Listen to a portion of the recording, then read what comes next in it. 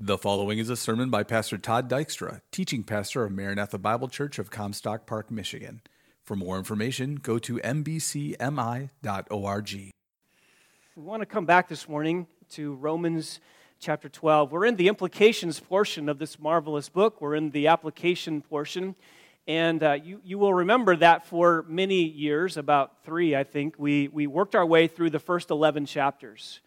And we spent our time dealing with the most detailed description of the gospel anywhere in the New Testament, Romans 1 through 11. We dealt with that marvelous theological treatise on the mercy of God and His work in bringing lost sinners to Himself. In Romans 12, we turned the corner. We turned the corner from doctrine to devotion, from principles to practice, from the indicatives to the imperatives, and from the beliefs to the behavior. And this is the way Paul writes. Paul is very typical in this manner. He does this in many of his books. He starts with the doctrine, he starts with the heavy theological realities, and then he brings to bear upon us the implications and the ways that our lives need to be impacted by those doctrinal truths.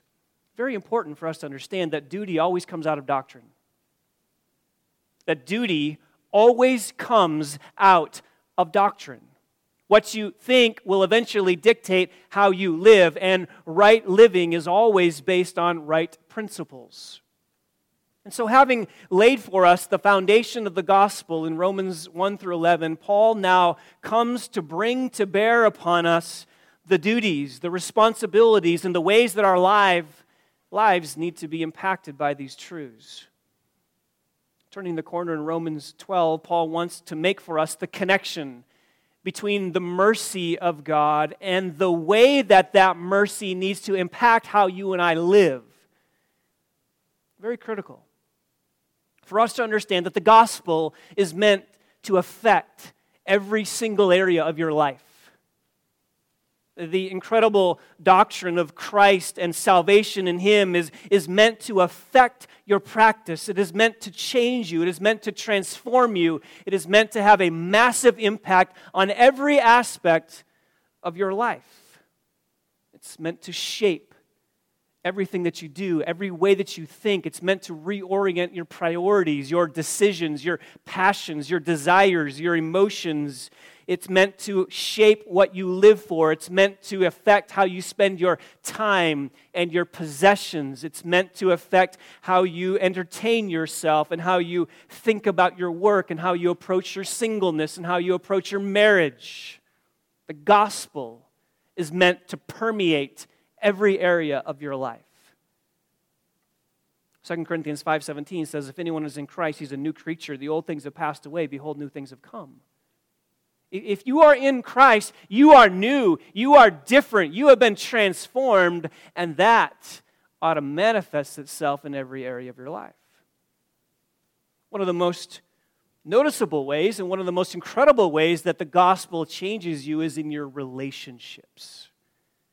How you relate to people. How you relate to one another. It changes how you view people. It changes the way you engage with people. It changes how you treat other people. And one of the first places that the gospel is going to do its work in your life is in your relationships with other people. Once that vertical relationship is resolved, once that relationship with God is established, then it's going to permeate your horizontal relationships. There are 3 basic relationships that you have as a believer. The first one is your relationship with God, that vertical relationship. Your second relationship is the relationship that you have with fellow believers. And then the third relationship is the relationship that you have with people who don't know the Lord. We would say that it's upward, inward, outward. There are upward relationships that you have with God. There is an inward relationship that you have with fellow believers. And there is an outward relationship that you have with unbelievers. And if you think about that, sin has damaged every one of those relationships. Before you came to Christ, you were at odds with God. You were God's enemy. God was not on your side. And through the gospel, that relationship has now been restored. The cross of Christ has restored that vertical relationship, and now that permeates every part of your life. It permeates how you treat the people sitting around you. It permeates how you approach the people in your life that don't know Christ. We might say it this way. We might say that our identity as Christians is now defined by loving relationships. If you want to get where we're going today, that's where we're going. Our identity as Christians is now defined by loving relationships. Listen to some of these passages. Colossians chapter 3, verses 12 to 14 says, "As those who have been chosen of God, holy and beloved, put on a heart of compassion, kindness, humility, gentleness, and patience, bearing with one another and forgiving each other, just as the Lord forgave you, so also should you. And beyond all these things, put on love, which is the perfect bond of unity." Ephesians 5, verses 1 and 2 says, "Be imitators of God as beloved children and walk in love, just as Christ also loved you and gave himself up for us." 1 Peter 4:8 says, "Keep fervent in your love for one another, because love covers a multitude of sins." 1 John 4, verses 7 and 8 says, "Beloved, let us love one another, for love is from God, and everyone who loves is born of God and knows God. The one who does not love does not know God, for God is love." So the defining mark now of us as believers when it comes to our relationships is love. We might even say it this way. We could say it this way, that your relationships are a test case for how well the gospel has permeated your life. In other words, you can look at the relationships that you have. You can engage in evaluating your current relationships with fellow believers and unbelievers and people around you. And you could use that as a litmus test to determine and distinguish how deep the gospel has penetrated your life. Let me just say it this way. If you have lots of strife in your relationships, if there is discord and there is disunity and there is factions and they've been fractured and there's broken relationships, let me just say that you probably don't have a good grasp of the gospel. But the flip side is also true. If you're a person who is now defined by relationships that are healthy and strong and unified and for the most part joyful and a blessing to others, then there's a good chance that the gospel has permeated your life and you are applying the gospel realities to the present relationships that you have. That's what this next section in Romans chapter 12 is all about. It's all about gospel-shaped relationships. I'm excited. I'm excited for the next number of weeks, however long it takes us to work through the rest of this chapter, because I am convinced that if we as Maranatha Bible Church truly grasp these principles, it's going to revolutionize our church. And it's going to revolutionize your marriage. It's going to change your parenting. It's going to affect how we treat one another. It's going to affect your relationship within your family and your friends and your relationship as a single person, how you treat other people. It's going to radically impact our church. And I'm excited about that. Because I would guess that most every one of us here this morning have some relationships in our lives that are struggling. Maybe it's the person sitting right next to you. Maybe it's someone in this room that you see and you avoid them. Maybe it's something in your family. Maybe it's someone at work, your neighborhood. All of us have people in our lives that are difficult. We have strained relationships. We have estranged relationships. We have difficult relationships, and God knows that we need to hear how the gospel impacts those relationships. And so from Romans chapter 12, verses 9 through 21, we are going to embark upon a study of what gospel-shaped relationships look like. You remember how we started this chapter. Look back at the beginning of chapter 12, verses 1 and 2. Paul says, "Therefore I urge you, brethren, by the mercies of God, to present your bodies a living and holy sacrifice, acceptable to God, which is your spiritual service of worship. And do not be conformed to this world, but be transformed by the renewing of your mind so that you may prove what the will of God is, that which is good and acceptable and perfect. So Paul begins this implications portion of Romans by saying that when you grasp the gospel, and when you have a good handle on the mercies of God and you truly understand what God has done for you in Christ, your life's going to be different. You're going to live as a living sacrifice. You're going to offer yourself to God. You're going to be totally committed and totally devoted to the Lord Jesus Christ. And you're not going to allow yourself to be conformed and pressed into the mold of this world. In fact, you're going to fight against that worldly pressure by having your mind renewed with the truth of God's Word. And then we saw, you remember from those few weeks before Christmas, verses 3 through 8, Paul deals with the issue of spiritual gifts. And one of the primary ways that you're going to understand and manifest your love for Christ is in a commitment to the church.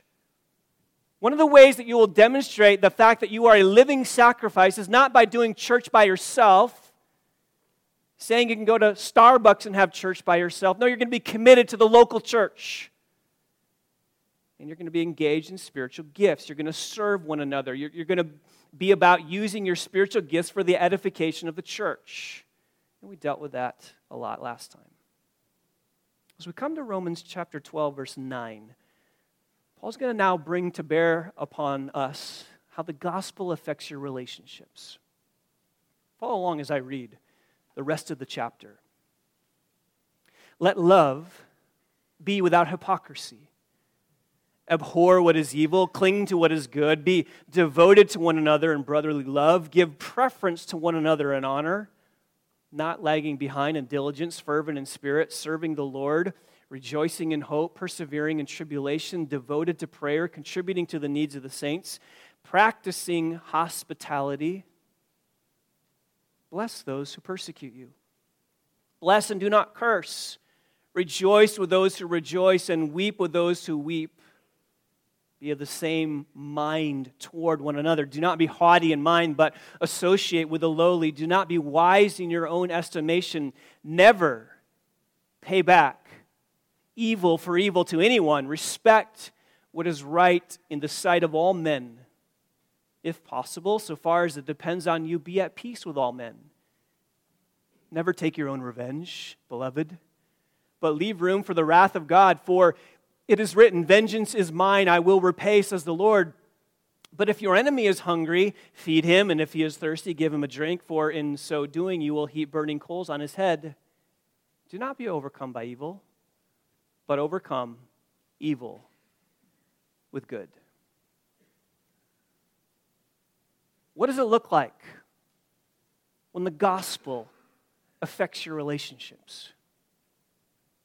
What does it look like when you begin to see other people through the same lenses that God sees people? What do gospel-shaped friendships look like?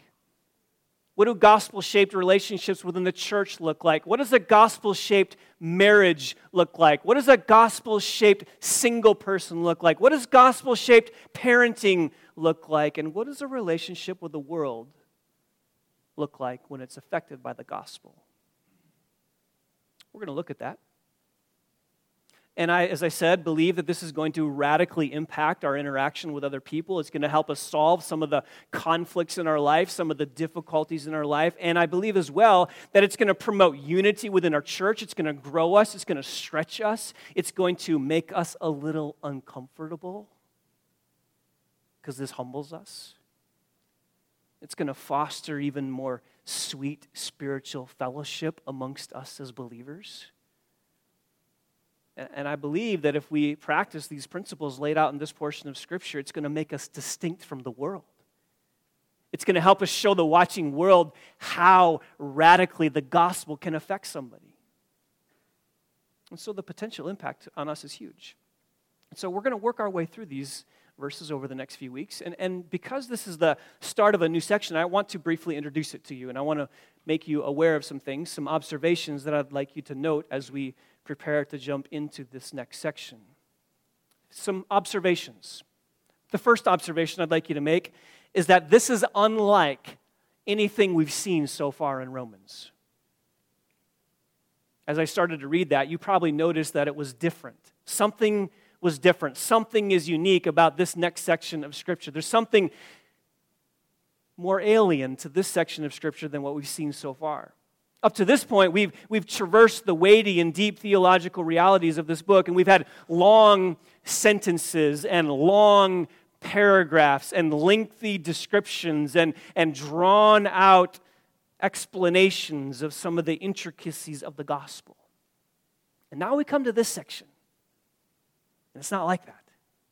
It's short, directed, specific, brief, compact statements. What you have here in this section of Scripture is a list of very quick, forceful, pointed bullet statements that hit us right between the eyes as we read them, and they come at us one right after another. Boom, boom, boom. You can't get out of one before you're into the next one, and it's one right after the other in rapid-fire succession.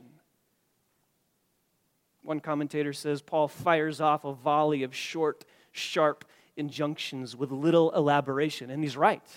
There's not a lot of elaboration here. You don't have a lot of commentary on this. You have the statement, and you have the next statement, and the next statement is boom, boom, boom. You're getting hit one right after the other. 25 of them.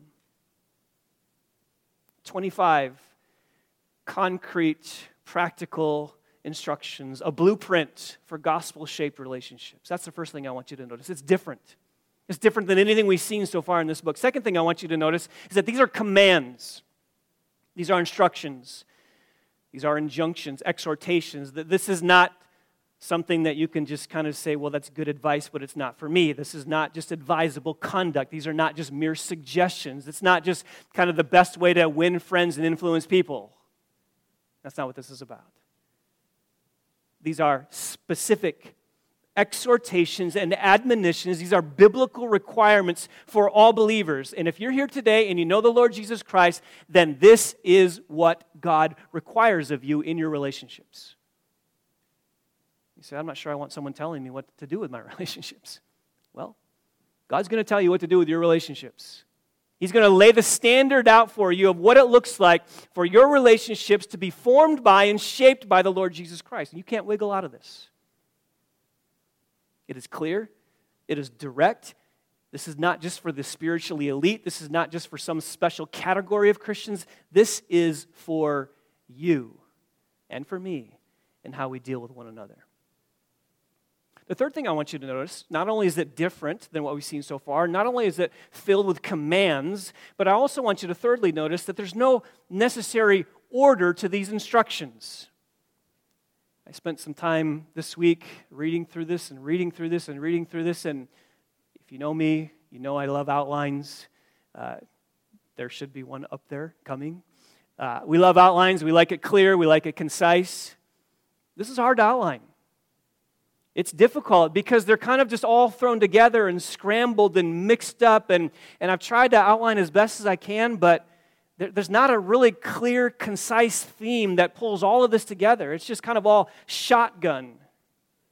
One writer says there are few conjunctions or particles to indicate the flow of thought, and it is often not clear on what principles, if any, Paul has organized his various admonitions. This apparently haphazard arrangement makes it especially difficult to pinpoint the theme of the passage. I think he's right. One other commentator says this section is quite loosely structured, and one must be careful about imposing any definite schema on the text. It's hard to figure out what's the overarching theme that flows through this. But I think there's a basic structure. Let me give it to you so you can kind of maybe just write this down and see where we're going over the next few weeks. So here it is. A basic structure. Verses 9 to 16 deal with how we love other believers. Verses 9 to 16, our love for other believers. Verses 17 to 21, our love for unbelievers. I think that's about as good as you can get. That's the outline of the basic structure that we're going to see over the next few weeks. Verses 9 to 16, how we treat fellow Christians. Notice in verse 10, the words one another occur twice. Be devoted to one another in brotherly love. Give preference to one another in honor. It's the one another's. It's how we treat each other. Look at verse 10. We just read it. Be devoted to one another in brotherly love. It's how we treat each other, brothers and sisters in Christ. Look down to verse 13, the word saints, contributing to the needs of the saints. He's dealing in these opening verses with how the church relates to each other. And then skip down to verses 17 to 21. The second major section here is how we treat the world. How we deal with those outside of Christ, outside of the church, outside of the gospel. How do we deal with them? Notice verse 17, the word evil. Never pay back evil to anyone. How do we treat those who deal with us evilly? Look at verse 19, the word revenge. Never take your revenge, but leave room for the wrath of God. Look at verse 20, the word enemy occurs. And then verse 21, do not be overcome by evil, but overcome evil with good. You see the emphasis? The emphasis is on how you deal with people who hate you. So, this is the basic structure. One other thing I want you to notice about the structure, look at the first verse and the last verse. Look at verse 9. Let love be without hypocrisy. And then notice how it ends. Verse 21, do not overcome evil or be overcome by evil, but overcome evil with good. How do Christians treat people? What's a godly marriage? Family? What does it look like? Characterized by love and doing good. And everything between these two verses, everything between verses 9 and 21, form for us an explanation of what that looks like. Those two verses are the bookends. They're the brackets to this passage, and everything that comes in between defines for us what gospel-shaped relationships look like. One writer says each staccato imperative adds a fresh ingredient to the apostles' recipe for love. Do you want to know how to better love? This text tells us. And let me just say that you need to hear this. And I need to hear this. Every one of us needs to hear these next 13 verses because you and I are prone to selfishness. Let's just admit it. Let's just get it on the table. Let's just say it what it is. You and I are prone to selfishness. And people bother us. Right? Just admit it. There's people in your life that are a nuisance. And they're hard to deal with. And they bother you, and they get on your nerves, and let's face it as well, that at sometimes, don't point fingers, I see some of you pointing fingers, none of that. You need to hear what I'm about to say. We're less than gracious. Sometimes we're less than gracious than how we deal with one another. Our selfishness gets in the way. Our pride gets hurt. The words come out. The attitude comes out. And we are less than kind in how we deal with others. You need to hear this. Our church needs to hear this. Your family needs to hear this. And I need to hear this. And so over the next few weeks, we're just going to march through this. Here's my proposition. Are you ready? 25 evidences of gospel-shaped relationships. How's that for a proposition? And we're going to cover all of them today. No, I'm just kidding. That's not true. We're going to work our way over the next few weeks through 25 evidences of gospel-shaped relationships. I hope you come. And I hope and I pray that God continues to work in our church and in our families and in your heart individually, in my heart as well, as we begin to apply these principles. So let's dive into this. Number 1, a sincere love. A sincere love. And I want you to notice how Paul begins verse 9. Let love be without hypocrisy. If you have a ESV, it says, let love be genuine. The NIV, let love, or love must be sincere. Mark this down. The first evidence of a gospel-shaped relationship is that it's a loving relationship. We need to begin there because the world that we live in has no idea what love is about. They think they do. Our world thinks it has a handle on what the world, what love is. But you know as well as I do that the world has confused sex with love. And our world has confused infatuation with love. And our world has confused sentimentalism with love and mushy emotion with love. A number of years ago, I did a series for our college students back in Spokane, and I was speaking on the topic of love, and I wanted to help our students understand that the fact that our world really doesn't get love. So I illustrated this with a number of lines from some secular songs. Here you go. Here's a few of them. You're the meaning in my life. You're the inspiration. That's pretty mushy. Is that love? Is it just you're my inspiration? Every breath you take, every move you make, every bond you break, every step you take, I'll be watching you. That's not love, that's stalking.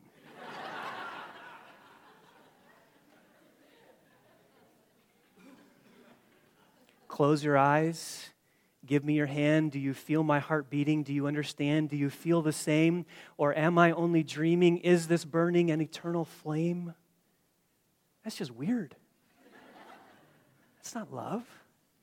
I said I loved you, but I lied because this is more than love I feel inside. What is that? The world has no concept what love is.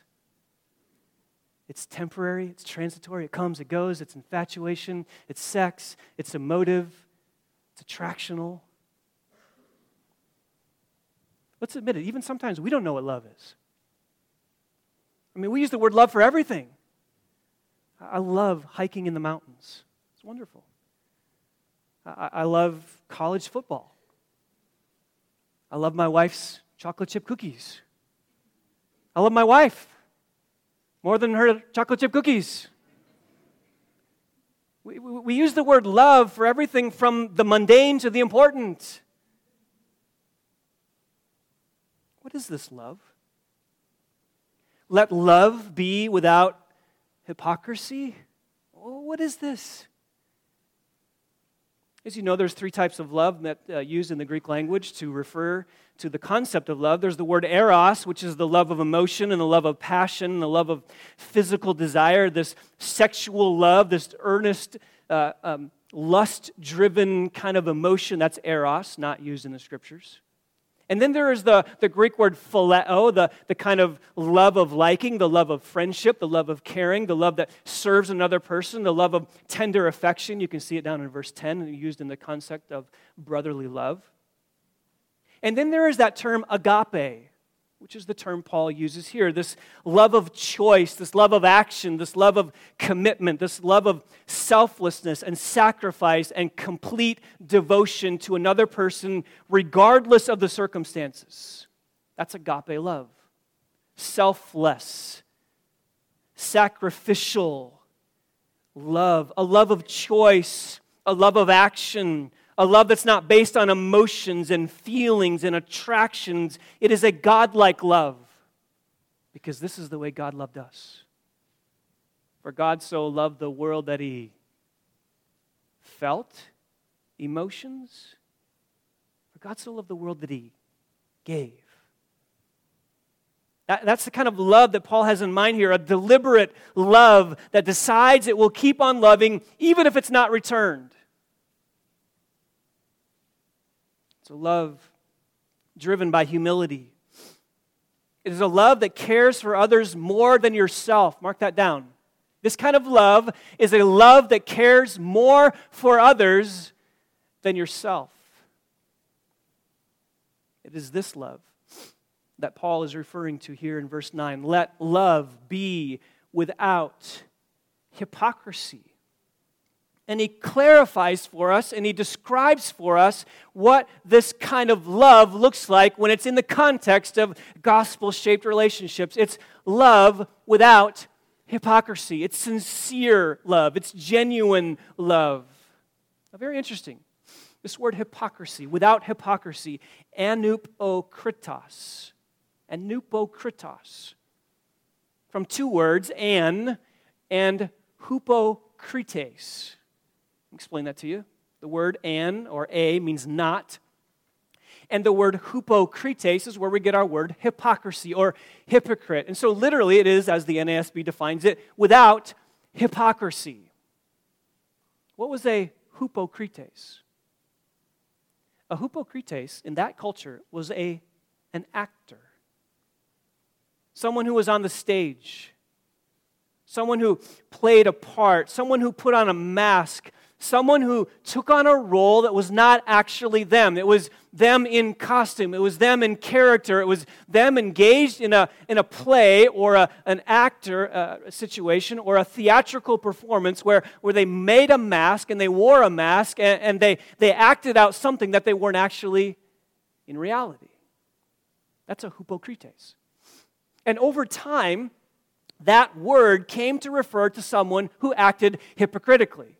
Someone who acted with pretense, or a facade, or a sham, or someone who looked one way on the outside but was actually different on the inside.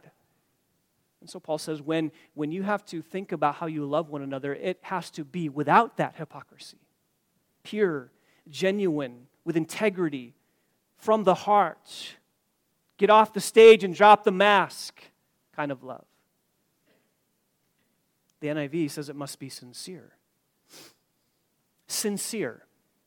The English word sincere comes from the Latin word sincera, which literally means without wax.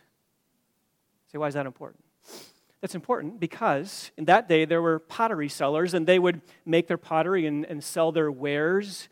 And sometimes those pottery pieces would be very cheaply made and they would get cracked and chipped and they would get pockets and holes in them. And the really dishonest vendors of that day would fill those things up, those cracks and those holes with wax, and they would seal it and they would paint over it and they would sell it as if it was some quality product, even though it's filled and repaired by wax. So the genuine pottery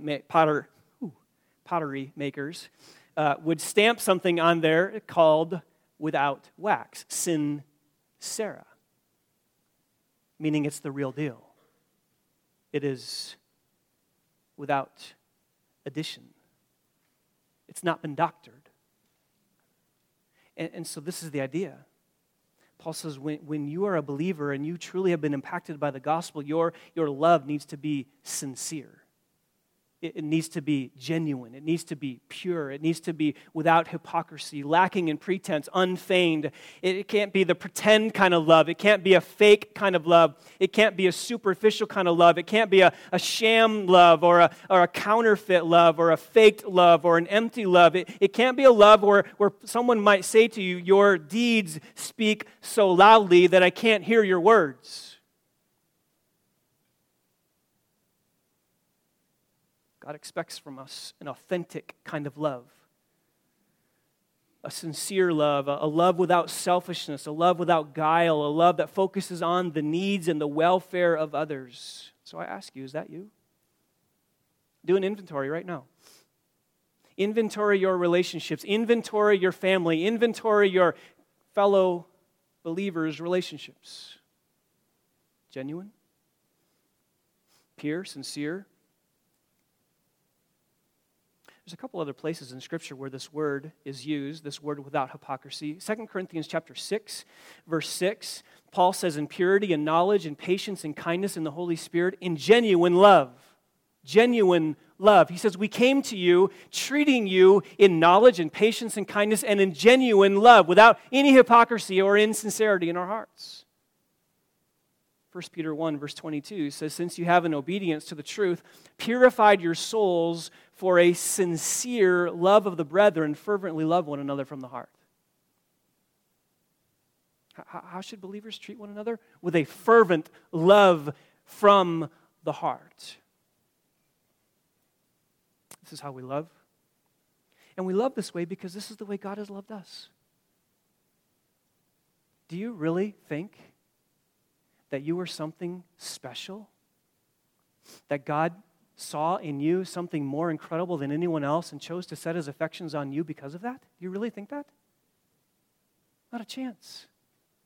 God loved us when we were the most unlovable. And if you do a quick survey of the word love in the book of Romans, almost every instance of the word love up to this point in this book has been used to describe the love that God has had for us. Listen to some of these verses. Romans 5, verse 5. Hope does not disappoint because the love of God has been poured out within our hearts. Romans 5, verse 8 says, but God demonstrates His own love toward us in that while we were yet sinners, Christ died for us. Romans 8, the end of the chapter, who will separate us from the love of Christ? In all things we overwhelmingly conquer through Him who loved us. Nothing will separate us, neither height nor depth nor created thing will be able to separate us from the love of God which is in Christ. Paul is not asking us to do something that hasn't already been shown to us through the Lord Jesus Christ. Hold your finger here and just go over just a little bit to the right. Romans chapter 13 and verse 8. Let me show you that having now explained in this book already the love of God for us, Paul is going to admonish us to be the kind of people who show that same kind of love towards others. Look at Romans 13 verse 8. He says, owe nothing to anyone except what? To love one another.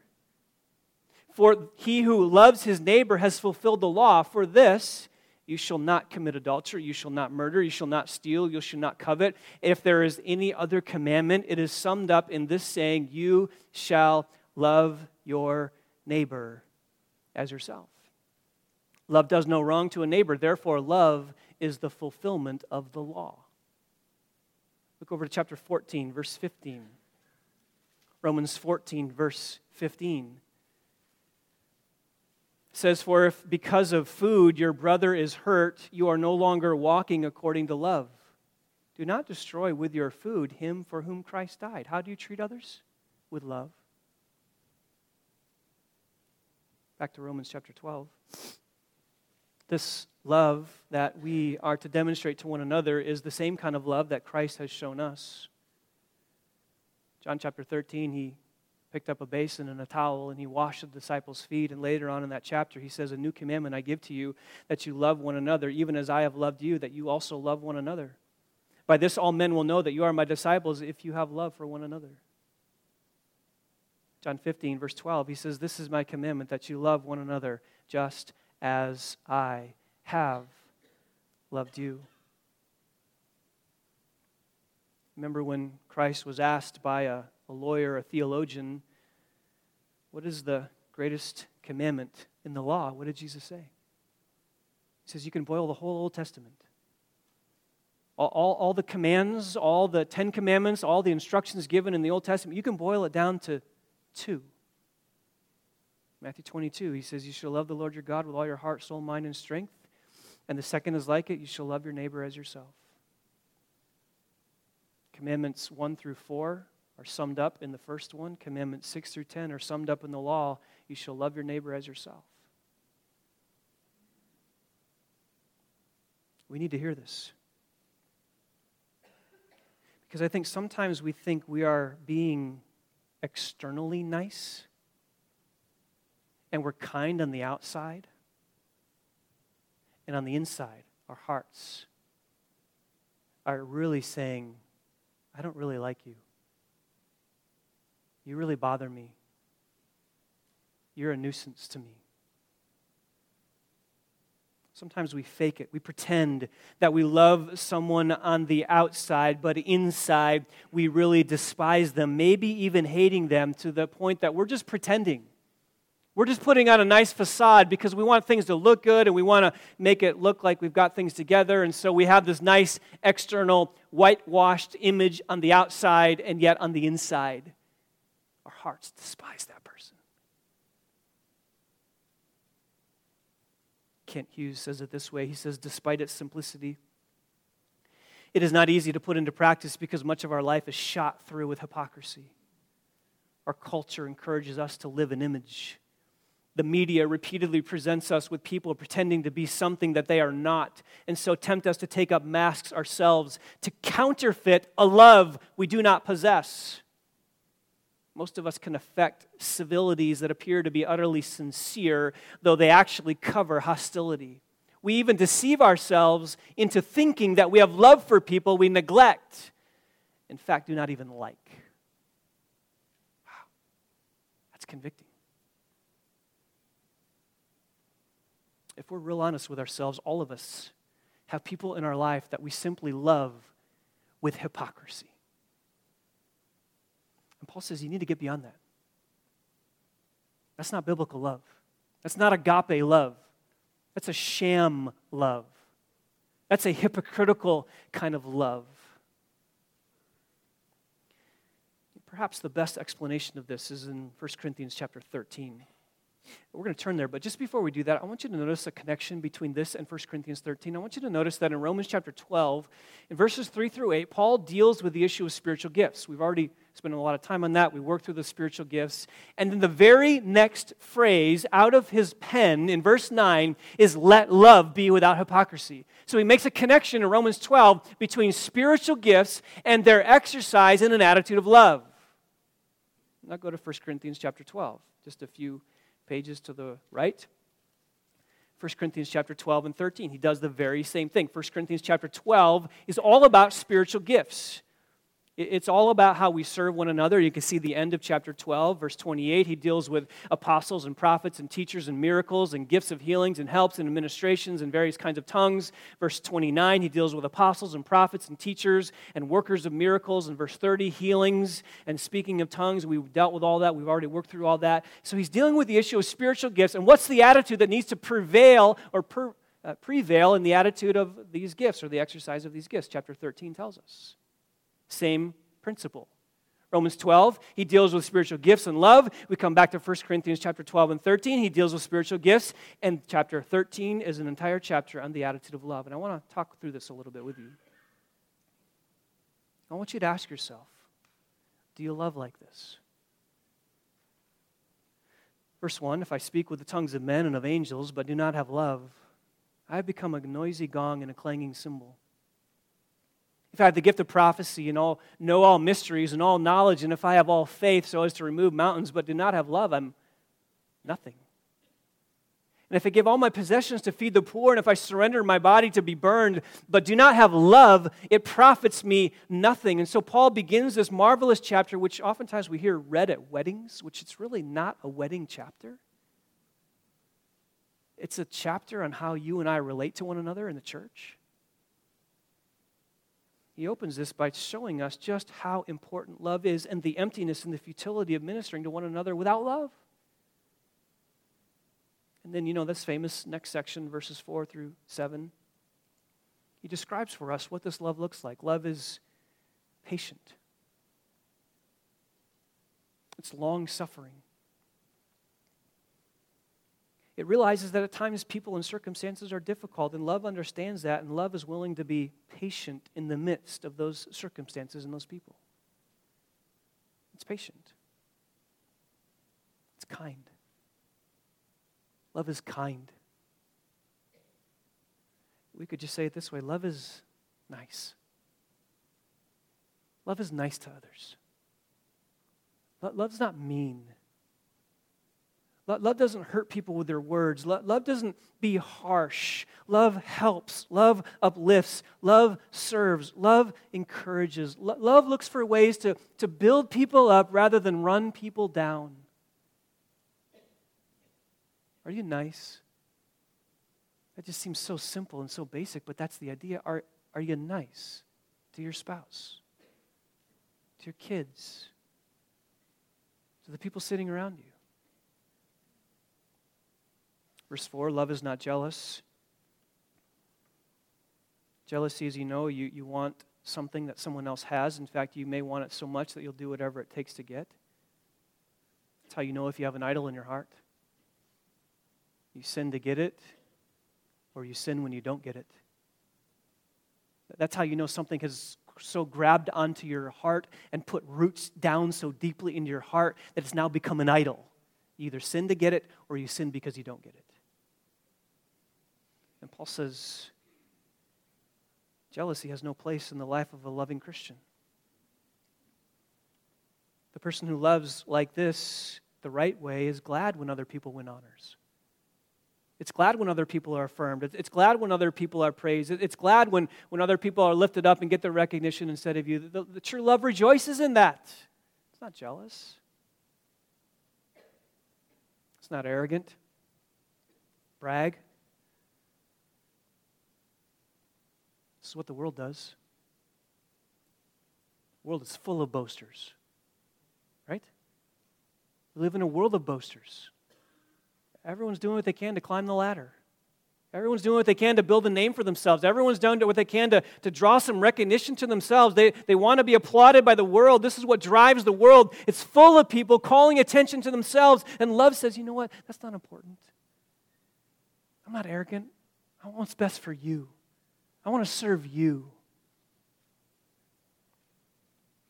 Love does not act unbecomingly. Love never, ever asks someone to do something that is sinful or inappropriate. Period. Love never acts unbecomingly. Love never causes someone to do something that's questionable. Love never wants to make you push yourself or someone else across the line into sin. Love never does that. And if it is, it's not love. It doesn't act unbecomingly. It does not seek its own. That's what the world does. What's in it for me? What's in it for me? What do I get? What do I get? If I do that, what do I get out of it? Not biblical love. It's not selfish. It's looking to serve others. It doesn't exist for its own benefit. It looks for ways to serve others like Christ came to serve and give his life as a ransom for many. You are most loving when you're a servant, not seeking your own. Love is not provoked. Literally, it's not stirred up to anger. It doesn't respond in anger. It doesn't have a short fuse. It doesn't blow up at the moment's notice of something not going your way. It's not irritable. It's not touchy. Love is not provoked. I remember a number of years ago reading a little story about a little boy who had lost his temper a number of times, and his dad came to him and said, "Son, I'm giving you a bag of nails, and every time you lose your temper, I want you to go into the backyard and pound a nail into that fence." The first day, that little boy pounded 37 nails into that fence.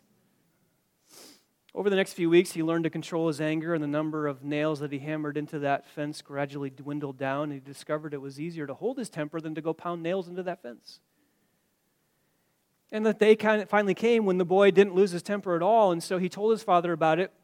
And his dad suggested that he now go out and pull out one nail for each day that he was able to hold his temper. And so this went on for a while. The days passed. The young boy was able to tell his dad finally that all the nails were gone. He had pulled them all out. And his dad took him by his hand and walked out to that fence. And he says, "Good job, son, but I want you to see the holes in the fence. The fence will never be the same. And when you say things in anger, they leave a scar, just like this one. You can put a knife in a man and draw it out. It won't matter how many times you say, 'I'm sorry,' the wound is still there, and a verbal wound is as bad as a physical one. Anger hurts people. Anger stabs people. Anger destroys people. And it leaves scars that never go away. Biblical love's not like that. Biblical love is not provoked. It's patient. Verse 5, he goes on to say it does not take into account a wrong suffered. It doesn't keep a list.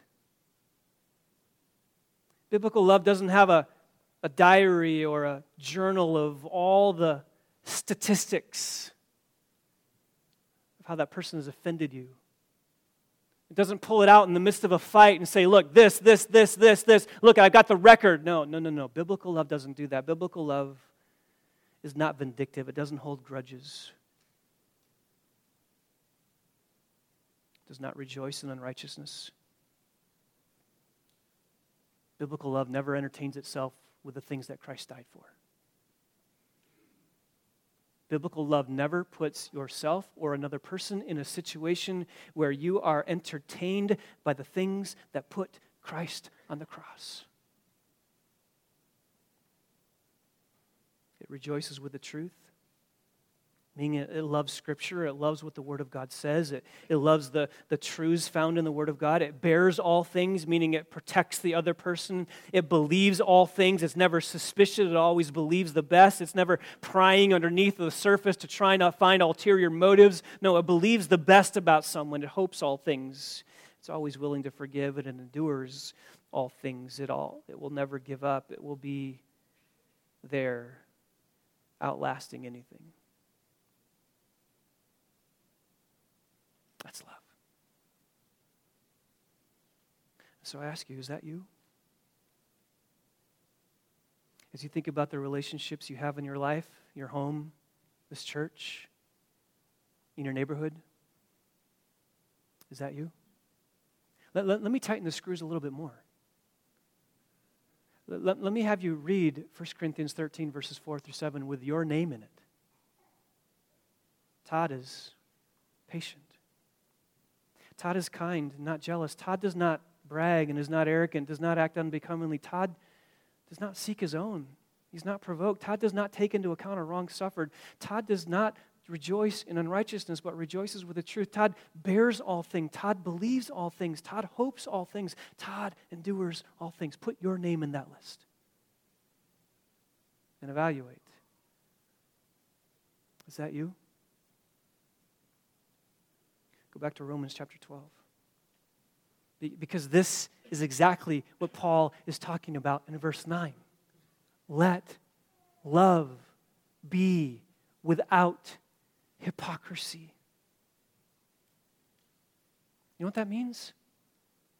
Let me just close here with some implications. What does that mean for our church? It means for our church that if someone hurts you, you don't start keeping track of that and start to hold a grudge and start to think unkindly about that person and avoid that person here on Sunday mornings and wish that they would sit in another place so you wouldn't have to see them. Love says, no. Love says when that happens, you resolve it. You love that person from the heart, genuinely, without hypocrisy. And if it's not there, you pray for the Lord to work in your heart and you go to that person and you resolve it. Imagine what our church would be like. I'm not saying there's problems here. I'm just saying we can all grow in this area.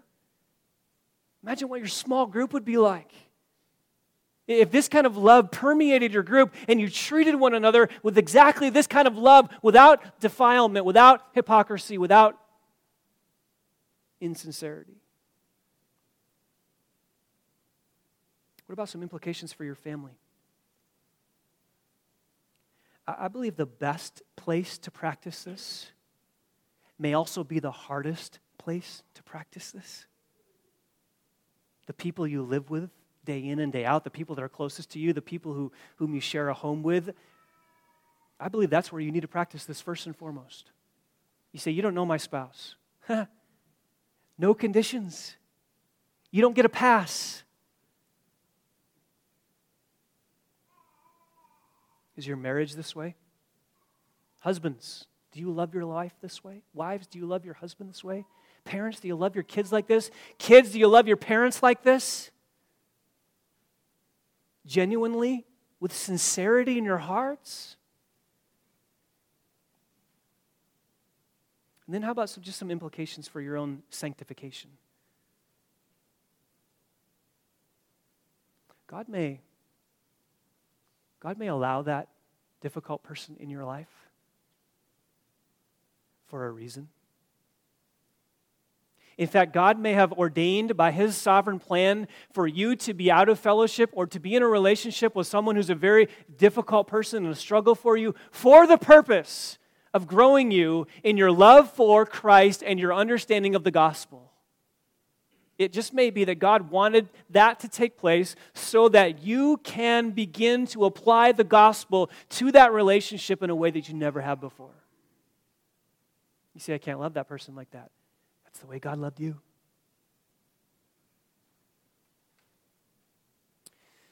Well,